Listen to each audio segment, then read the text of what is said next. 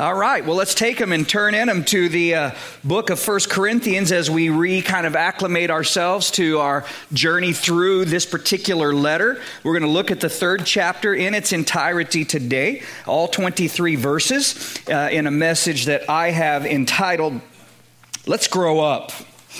And so let's take our hearts to the Lord. Father God, we just pray that today, as always, as has been said, I would just echo that you would continue to move and minister in this place and in our hearts. We just thank you, Lord, for assembling us together. We recognize that we're not here accidentally or coincidentally, Lord, but that you've ordained that we should be here. And so to that end, we just pray, God, that you would, Lord, give us ears to hear you, that we might be changed by you, God. And I just pray that if there be any here today who maybe don't know you, that by the end of our time together, Lord, that salvation would visit this place. We love you, and we just give this time to you in Jesus' name. Everybody say, Amen. Amen. Well, they should be united, but instead they're divided. And that is the current situation in the congregation of Corinth. Dividing over various teachers who've been ministering to them rather than simply recognize that it's Jesus who's been ministering through these said teachers to these individuals. And they've drifted back into kind of placing this premium, as the Corinthians had this mentality. They were placing this premium on the wisdom of this world rather than recognizing the true wisdom of God in Christ. And so they banter back and forth about who had the best delivery, who waxed the most eloquently, and they were missing the point entirely. And Paul says, look, I intentionally kept my preaching simple, my words straightforward. I didn't want anyone to think that people were abandoning their lives and following what I said because I was such a smooth talker, but rather it would be clear that when people experienced the confrontation of the gospel, and what followed was a transformation of their lives, that it was a demonstration of the Spirit and of power. Why? So that your faith might not be in the wisdom of men, but rather in the power of God. You see, we want people to see the hope in us of what God can do for them. Ladies and gentlemen, I don't have a 10 or a 12-step program for you. I've got a one-step program, and it's out of darkness and into light. It's out of death and into life. And it has nothing to do with the wisdom of men and everything to do with the power of God through faith in Jesus Christ. And Paul told them that there was an unsearchable, unfathomable wisdom awaiting them in Christ, which God has revealed to us through His Spirit. However, God is not going to force it upon you. Listen, spiritual illumination and revelation has to be received through a spiritual evaluation. Or to understand that another way, spiritual things can really only be explained and understood by spiritual people. Yet even in that, Paul, as we will see in our section of Scripture today, you can have the Spirit of God in you, Paul will explain, and still not allow the Spirit of God to lead or rule you. And so though you've been, quote unquote, born again by the Spirit of God, you're not really a spiritual person that is submitted to or led by the Spirit, but rather you are what the Bible refers to as a carnal person. And so let's take our attention here and look at the very first verse of the third chapter. He says, "And I, brethren, could not speak to you, notice, as to spiritual people, but as to carnal, as to babes in Christ." Now, we spoke the last time we were gathered around the book of 1 Corinthians here a couple of weeks ago of the two types of people there are in this world. There are those who are saved and there are those who are unsaved. You are either alive to God in Christ Jesus or dead in sin and transgression, spiritually speaking. I mean, you're either in the dark or you're in the light. There's just no ifs, ands, or buts about it. However, of those who are saved, Paul points out that there are actually two categories of people in that particular bracket. There are those who are Well, our word is spiritual, meaning, as we've been speaking of, they're seeking to pattern their lives in obedience to the word of God. They pursue the things of God. They desire to be found well-pleasing to God. They walk in the Spirit. They, again, seek to be sensitive to the Spirit. They want to be led by the Spirit. They are a spiritual people. And then there are those whom he refers to here as, well, our word is carnal people. Born again? Yes. Headed for heaven? Yes.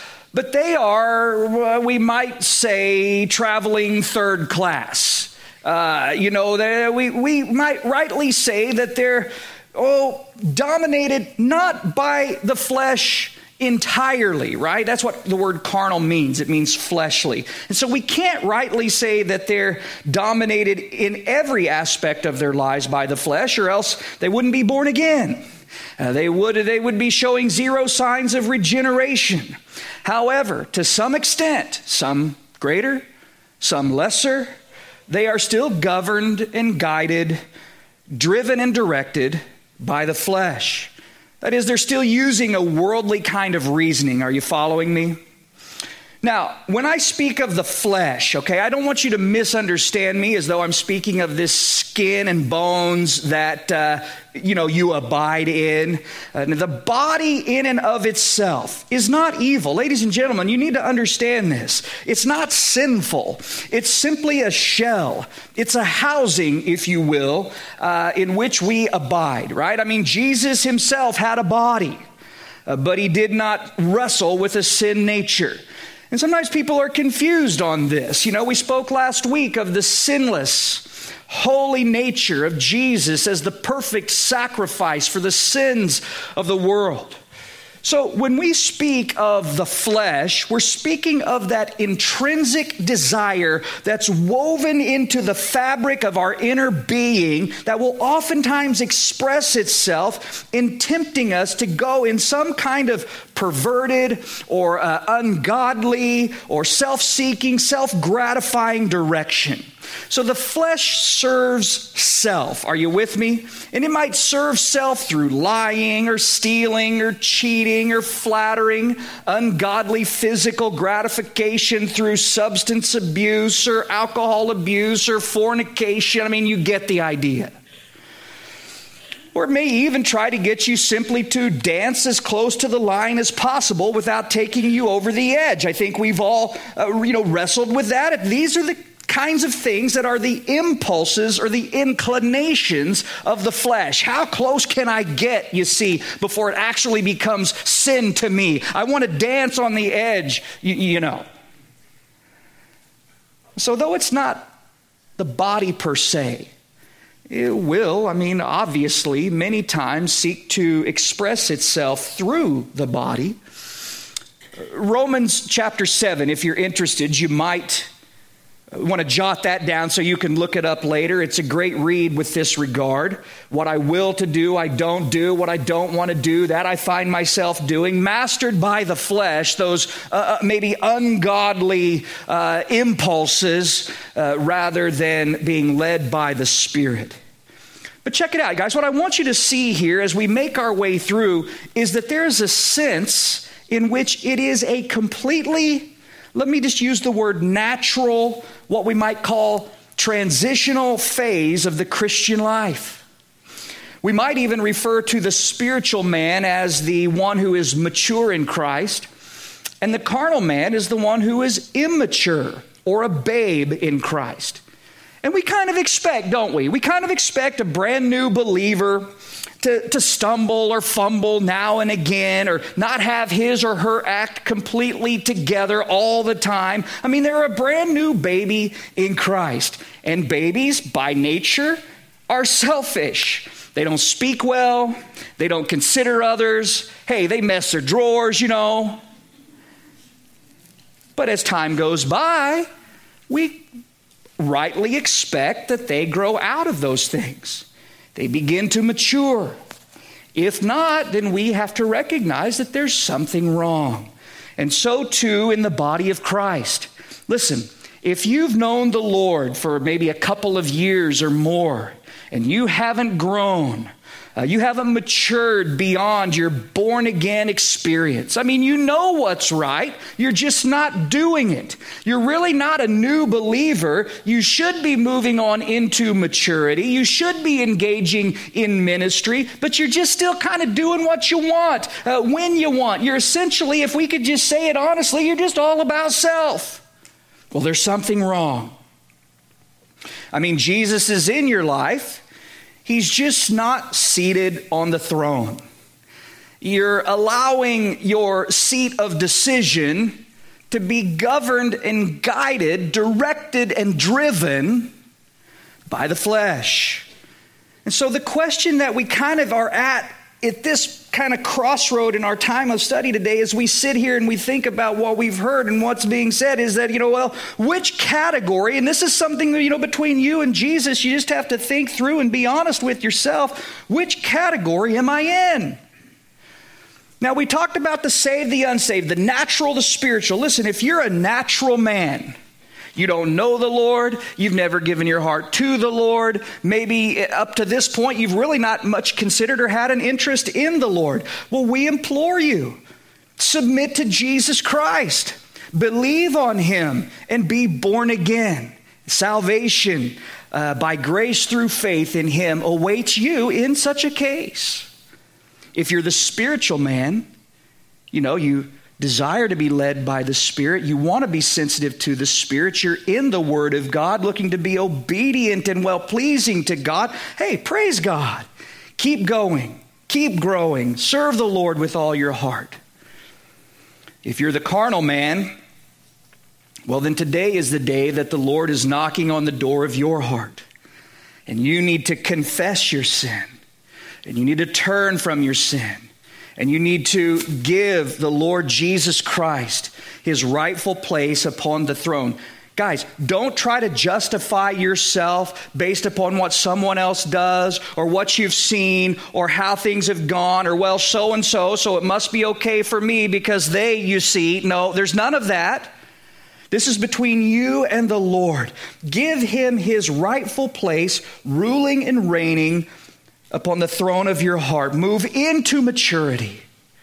Refuse to abide any longer in the infantile state. Ask the Lord to strengthen your resolve, to give Him His way. Ladies and gentlemen, laying hold of all of that for which He's laid hold of you. Why did Jesus Christ grab hold of your life? Are you walking in it, you see? He says in verse 2, He says, I fed you with milk and not with solid food, for until now you were not able to receive it, and even now you're still not able. Notice He says, I fed you with milk. Now we're still in this metaphor, this spiritual kind of, what will we say, kind of an example that he's speaking of. This is how babies begin, isn't it? With a basic diet of essential nutrients. Now, the Corinthians thought that they were this super spiritual bunch of believers. But Paul says, look, even now, he stayed with them for a year and a half. He's been gone from them for quite some time. Now he's writing to them and he says, even now, I started you off on milk, and even now you're not able to receive the substance, the solid food. The idea is that they haven't even grown into the basic principles that have already been laid out for them. And by the way, I don't want you to be confused on this idea of milk and meat when it comes to God's Word. As though there are certain, shall we say, elite theological concepts that are to be withheld from people until they can handle it. You want the truth. Well, you can't handle the truth. That was dumb. Some of you recognize that movie, but listen to me, every doctrine that is taught in seminary can be taught in children's ministry. The difference would be in perhaps the words that are used, the depth, detail, and degree to which they are searched out. You don't graduate, you arrive and now you can, wade out into the deep things of God. No, it's more about your appetite, you see. He says you weren't, and notice he says, and aren't, even now, able to receive it. Guys, that's a big tell. That's kind of one of those little key, illuminating, revelating sections there. It's not that God was preventing them from having it, okay? It's that they weren't able to receive it. It's not on God's end. God's not waiting for you to arrive so he can finally know. It's not on God's end. It's on my end. It's on our end. He says you weren't able to receive it. They were feasting on what we might call or consider spiritual junk food. They didn't have an appetite for the meat and potatoes of the Word of God. Oh, you've seen them, right? The child who has so filled their stomach with junk that they just won't eat their meal. They love the chips, they love the cookies, and they won't receive what's good for them. That'll help them grow because they've given themselves over to junk food. Well, that's the way some Christians are. They're so conditioned to spiritual junk that they don't even really want what's good for them. It's really not about what they need. It's about what they want. And if something isn't sugar-coated, if something's not watered down, they don't want it. Listen, if it's not entertaining, I won't engage. But God doesn't want you to stop at Jesus loves me, this I know. Okay? He wants you to know. He wants you to have an appetite to know the height and the width and the depth and the length of his love. You see, don't stop at salvation or justification. Ladies and gentlemen, I encourage you, move on into that sanctification. We want to grow. We want to mature in the message of the cross. And Paul continues to admonish them here in verse 3. He says, for you are still carnal. Why can't they receive it? For you are still carnal. For where there are envy, underline it, strife, and divisions among you, are you not carnal and behaving like mere men? For when one says, I am of Paul, remember this going back earlier, and another, I am of Apollos, are you not carnal? Now remember we talked about the self-centered motives of the baby, right? I am of Paul. I am of Apollos. I, me, right? It's always about self. He says, you think that you're spiritual, you're thinking there that you're spiritual for aligning yourself with a certain teacher, this great man of God. And you see, I'm kind of aligning myself with him and dividing with others over the matter. The fact is, he says, things like envy and strife, divisions and dissensions are proof that you're not spiritual, but that you're carnal. You're being governed by, you're given over to the flesh, that self-gratifying, self-seeking, interwoven into your inner being kind of an impulse, you see. Oftentimes we think of someone who's carnal, we think of carnal behavior as some maybe sexual misconduct or substance abuse issue. They're really carnal. And certainly those things qualify. However, perhaps a little more subtly, things we don't think of quite as readily, Paul points out that problems, listen to me, in human relationships are evidence, they reveal that something is wrong in our relationship with God. So problems on the horizontal plane point to problems on the vertical plane. Are you following me? Think about that. The mature Christian will take to heart the admonition of Christ, love one another. As I have loved you, you also love one another. And by this, all will know that you are my disciples, that you belong to me. How? What's the tell? What's the giveaway, you see? If you have love for one another. You see, what we're learning here, family, is that one very real aspect of our growing up as believers, moving on into maturity spiritually, is learning to get along with each other. You know, children like to disagree. I've had a whole house full of them. And you know, there they are, and they like to fuss and they like to fight. But the mature will, right, out of love for God and love for one another, seek to get along. Even if perhaps I'm the one who's been wronged, is it really worth it to divide, to have this contention? You see, later on in this book, even Paul will say, wouldn't it just be better to be wronged rather than to be dividing and mixing and mingling and fussing and fighting and kind of ruining a godly reputation? You see? When we're given over to envy or strife, again, dissensions, divisions, he says we're behaving like, well, the phrase is mere men. Meaning, we're no different. What's the difference between you and the ungodly individual and how you handle a situation? You following? You're no different. I'm no different. In a situation where there's envy and strife and I'm a part of division and dissension, there's no difference in me and an unregenerate individual who doesn't have the person or the power of the Holy Spirit active in their life. Listen, God has every right, doesn't He?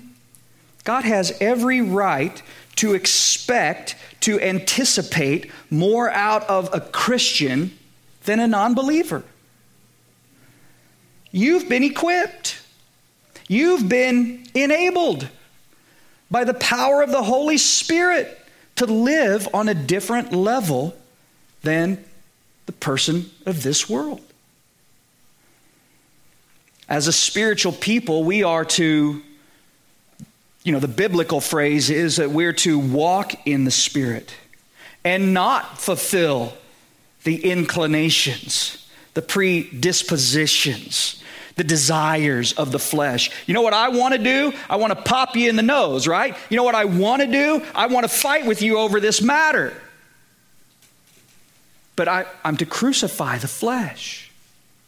I'm to walk in the Spirit. Is it about what I want? Is that really what it's about?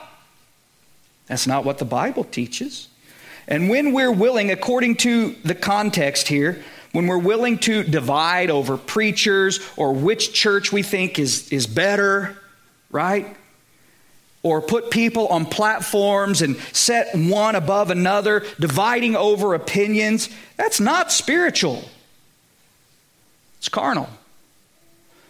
Look at verse 5. He says, who then is Paul and who is Apollos, but ministers through whom you believed as the Lord gave to each one? I planted, Apollos watered, but God gave the increase. So then neither he who plants is anything, nor is he who waters, but God who gives the increase. Guys, what is he saying? He's saying it's not the instrument, but the one who wields it who deserves the praise, right? I mean, here we are. Look at this. This is a beautiful instrument here. It's going to sit here until someone picks it up and does something with it, right? It's just of itself. Is it going to do anything? It's not going to do anything. But you put it in the right hands of the right person, of the skilled musician, and something beautiful happens. You know, the scalpel, there it is, laying on the table. And by itself, it's not going to do anything, good or bad. In the hands of a competent surgeon, man, it's going to save lives. And Paul is saying that's the way God's servants are. They're instruments performing the role, the responsibility that they were designed for. But God is the one who is wielding them, who is achieving the results through them. Therefore, God is the one who deserves the praise. I have never met anyone yet who, after an open heart surgery or whatever the case may be, has gone and said, where's that scalpel, man? I really got to thank it. I really want to give some attention to it. Man, I really want to put it in a frame and mount it. Never met that person. But man, they want to talk to the doctor, don't they? They want to be appreciative of the one who held it, who wielded it, who really did something of value for them, you see. And so, God is the one who deserves the praise.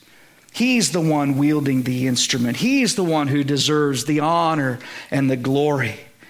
And in verse 5, he says, look, we're not the ones on whom you believed. We're the ones through whom you believed. But let's remain focused on whom you believe.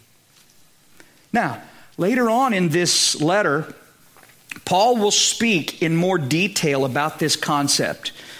For now, we want to recognize the idea here is that God enlists, if you'll allow me that term, He enlists different people into different roles and responsibilities in His work. And we are each accountable before Him to walk in them and perform that role. Here, he says it like this. He says, I planted, Apollos watered. Different roles, different responsibilities. Paul had been called to one task, Apollos to another, and each was ministering according to their God-given calling and responsibility. However, what resulted in salvation wasn't to their glory, it was to God's glory. Peter said it like this. He said, as each one has received a gift. Guys, we could stop right there. Quick question. What does each one mean? Every single individual, right? Is there anyone here who's not an each or a one? Okay, just making sure. So each one has received a gift. Oh, so I have a role. Okay. So what's my responsibility? What's the next line say? Come on, somebody. What's it say? Minister it to one another. Oh boy, here comes the conviction, right? So I've been given a role. Am I being responsible? Each one has been given a gift. Minister it to one another as, notice, and he's going to talk about this later on, good stewards of the manifold grace of God. And here he gives a few illustrations. If anyone speaks, let him speak as the oracles of God. If anyone ministers or serves, it's just serve. You serve in anywhere. If you're not, you should, kind of a thing. Let him do it as with the ability which God supplies, that in all things, notice what's the end result? So we have a role, a responsibility, and a result. You seeing it? What's the result? That God will be glorified through Jesus Christ. Why? Because He's the one to whom belongs the glory and the dominion forever and ever. Amen. You see how this is working? We have a role, we have a responsibility, and the result will be to God's glory. Ladies and gentlemen, don't you want that? Oh my. When a farmer or a gardener plants a seed and waters the seed, you know, I'm assuming if we don't have farmers here, I'm sure we have gardeners here, people that have planted and, you know, and there you are and you're creating this environment that's conducive to growth. But you can't, how many of you have realized this? This is what I've realized. I can't cause the growth. Oftentimes I hinder the growth, I think, in my efforts of any kind of planting and such. But I can't manifest the increase. I can't cause the growth. That's something only God can do. And when it happens in my yard, it's truly a miracle of life. You know? Well, listen, it's the same thing in ministering the gospel to people. You know, there you are. You're planting. It's like planting is kind of evangelistic, isn't it? You're sharing your story with your work associate there in the break room or, you know, on lunch or maybe at the gym or with your neighbor across the way, whatever the case may be. Watering might be more along teaching lines, just, you know, giving people God's word or maybe just continuing to share with them after the initial seed is planted. You know, Jesus spoke of God's word like being like seed, and the human heart like soil into which it's sown. and the cultivating of the ground and the watering process, guys, it may carry on for years and years. But one day, man, when that person believes on the Lord, and you may or may not even be around when that happens. There they are, they're born again. It was something that took place between them and God. God brought forth life in them.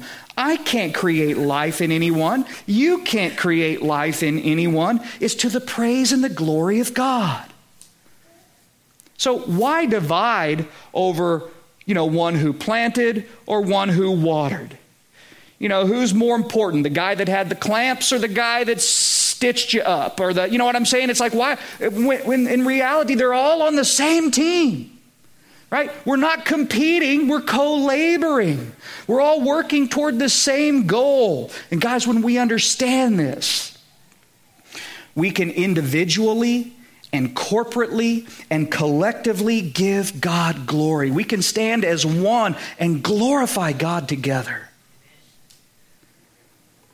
Ours is to be diligent, to plant the seed, to water the seed, to pull the weeds, to shoo away the pests occasionally, right? We want to maintain an environment that's conducive to growth so that when the harvest happens, man, we can glorify God. Look at verse 8, guys. He says, "Now, he who plants and he who waters are one, and each one will receive his own reward according to his own labor. For we are God's fellow workers, and you are God's field. You are God's building." You see, we don't work against each other. We're working with one another to increase the kingdom of God. And each one will have his own reward. Notice, to his own, or each one will receive his own reward according to his own labor. And so we can work together. This is kind of cool. Listen now. We work together collectively, but you and me, we will be rewarded individually. And we see the wisdom of God in this. What's the basis of reward? I mean, will I be rewarded based on how talented I am or how gifted I may be? How about how fruitful or quote unquote successful the work appears to be? Or is that the basis of the reward for me? No, it's not what the Bible says. The Bible says each one will be rewarded according to his own, notice, labor. The author of Hebrews said it like this: "For God is not unjust to forget your work," notice, "and labor of love, which you have shown toward his name, in that you have ministered to the saints and do minister." Here's the thing, guys. God may, in his grace, may or may not, but let's just say for the sake of the illustration, God may call me to work in fertile soil. There I am, I'm planting, I'm watering, I'm seeing exponential increase. Things are just popping. And he calls you to pioneer a work where the ground is fallow, it needs busted up, it takes years and years. Now, in truth, you're working way harder than I am, but you're seeing less tangible results. But you're faithful. You keep at it. We're seeing here, your reward will be greater than mine, even though it appeared from all outward practical perspectives that I had more success than you did. Think of Jeremiah. You remember that guy? Prophet Jeremiah? He saw, listen, 0 to minuscule results from his entire prophetic ministry. From all practical perspectives, he failed. But man, he was faithful. And I'm just telling you, when we get there, his reward will be something to behold. And then there's Jonah, right? I mean, fairly self-centered, mostly unwilling. Yet God won the entire city of Nineveh with minimal, we might even go as far as to say bitter effort on his behalf. You see, God sees beyond the surface of, wow, they must really be doing it right. Look at all the success that they've experienced, that they're enjoying. Or, man, I don't know what they're doing, but man, they just can't get that work off the ground. Listen, God sees the work. He sees the labor. He sees the faithfulness of the individual. For we are God's fellow workers. Think about that. You've heard it said before, we can't work without Him. And as a general rule, He won't work without us. God wants to partner with you. As each one has received a gift, so let him or her minister it to one another. God wants to partner with you in the accomplishing of His agenda. Not for His benefit. Believe you me, He could do it way better without us. It's for our benefit, for our growth, and His glory. Now, look at verse 10. According, he says, to the grace of God, which was given to me, as a wise master builder, I have laid the foundation and another builds on it. But let each one take heed how he builds on it, for no other foundation can anyone lay than that which is laid, which is Jesus Christ. Now, he says, if anyone builds on this foundation with gold, silver, precious stones, wood, hay, straw, each one's work will become clear, for the day will declare it, because it will be revealed by fire, and the fire will test each one's work of what sort it is. And if anyone's work which he has built on it endures, he will receive a reward. If anyone's work is burned, he will suffer loss, but he himself will be saved, yet as through fire. So whatever our role, whatever our responsibility, it's not because we're great, it's because of God's grace. Are you with me? Verse 10, he says, according to the grace of God which was given me. Paul says, look, I laid the foundation. That is, he established the work. And what was the foundation he laid? It was the only foundation that can be laid, right? It's Jesus Christ. Family, listen to me. It's quite simple.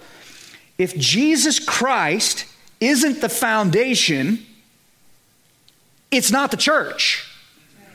Okay, are you with me? Maybe any number of things. You may have a country club. You may have some sort of assembly, but you don't have the church, you see, because Jesus Christ is the foundation of the church. But others will build upon it, as Apollos did in our illustration here. He says, but we got to be careful how we build, right? The foundation's been laid. Jesus Christ is the foundation of the church.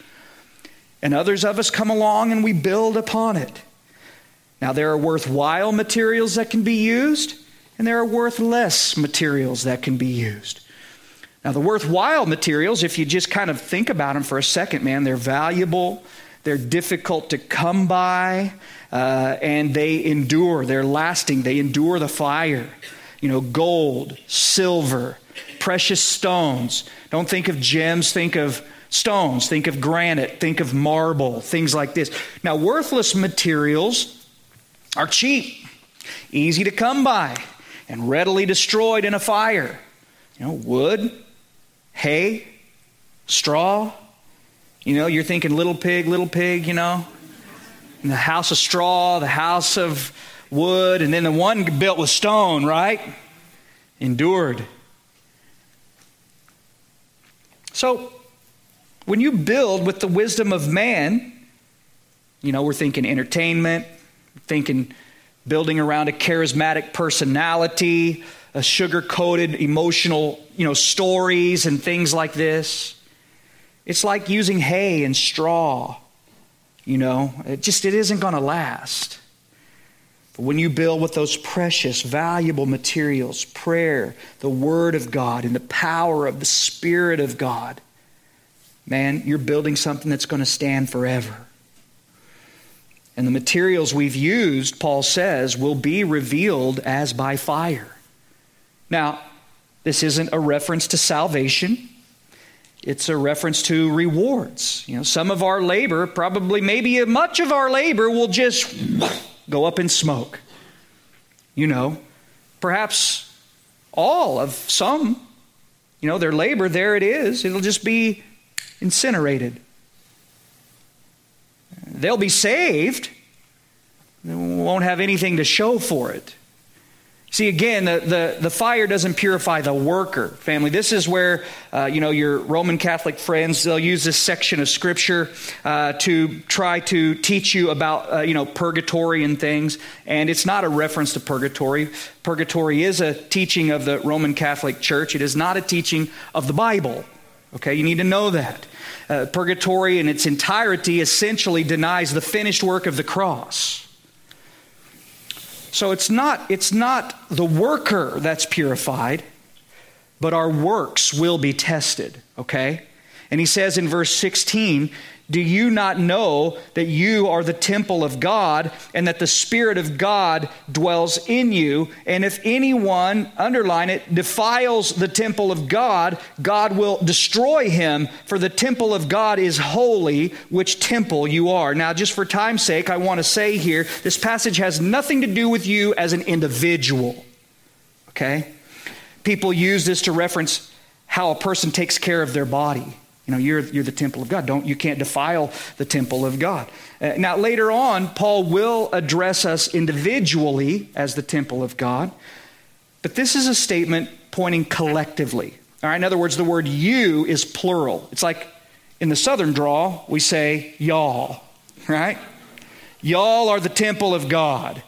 So and that's what he's saying here. He's saying you all collectively, you see, you are the temple of God. Yes, God dwells in us individually, but he's in our midst as we gather, or there we are collectively. Here's the point. Here's what he's saying. Stay true to the context. He's saying it matters to God how people treat the church or his temple. And if we damage the church, it will damage our walk in relationship with God. The context is with reference to division and dissension. If you're causing division in the church, you see that? It will have personal ramifications on your relationship with God. How can you hope to tear something down that belongs to God and maintain this close, intimate relationship with God? You following? Okay. Your nearness to him, your walk with him, you're destroying it. It's being diminished. Think of it like this. Division destroys the temple, brings it to ruins. Right? Think of it as a literal building. You start dividing asunder a building, you're just destroying it. The love of God in such a case, shoved to the side, bitterness and blame taking the main stage. But God is jealous for his church. And rather than cut people off from one another, he's saying we should be working to unite and build together for the glory of God. He says, let no one deceive himself. If anyone among you seems to be wise in this age, then let him become a fool that he may become wise. For the wisdom, notice, underline it, of this world is foolishness with God. For it is written, this is the book of Job, that he catches the wise in their own craftiness. And again, the Lord knows the thoughts of the futile, that they are, or the thoughts of the wise, that they are futile. Guys, the quick here is check yourself before you wreck yourself. Okay? That's what he's saying. Cast worldly wisdom aside. Embrace the wisdom of God. Now, it may not seem to make sense to people around you, but it will eternally benefit you. Jesus said this same concept along these lines. He said, for whoever desires to save his life will lose it, but whoever loses his life for my sake will find it. For what profit is it to a man if he gains the whole world and loses his own soul? These are what we would call radically diminishing returns, to exchange something that would be of benefit to you eternally for something that would just matter temporarily for a few years, you see. It doesn't make sense in the beginning. You've got to lose your life to find life. He's saying, Look, become a fool that you might become wise. Okay? And in verse 21, he says, therefore, let no one boast in men, for all things are yours. Remember, I am of Paul, I'm of Apollos. He says, whether Paul or Apollos or Cephas, that is Peter, or the world, or life, or death, or things present or things to come, all are yours. And you are Christ's, and Christ is God, is God's.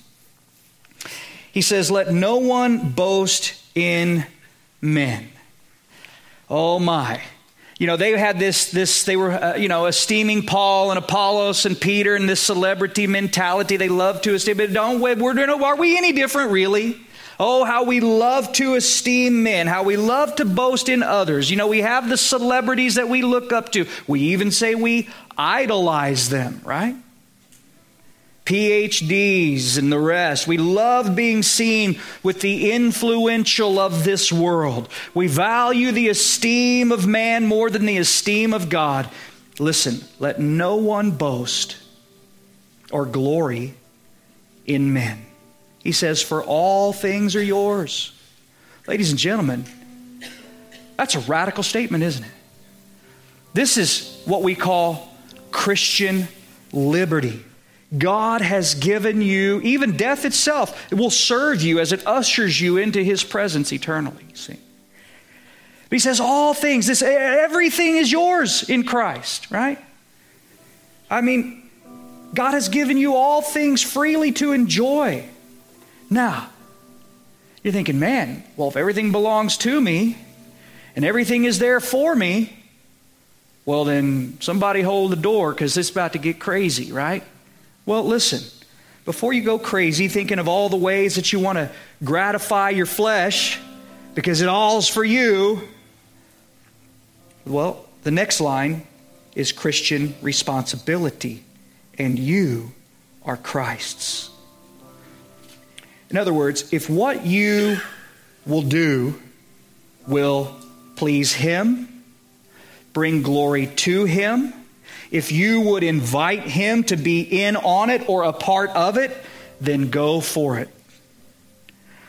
All things are yours, and you are Christ's. So let's set our heart upon maturity, growing to be all that God's called us to be, that we might glorify Him both now and eternally. Amen.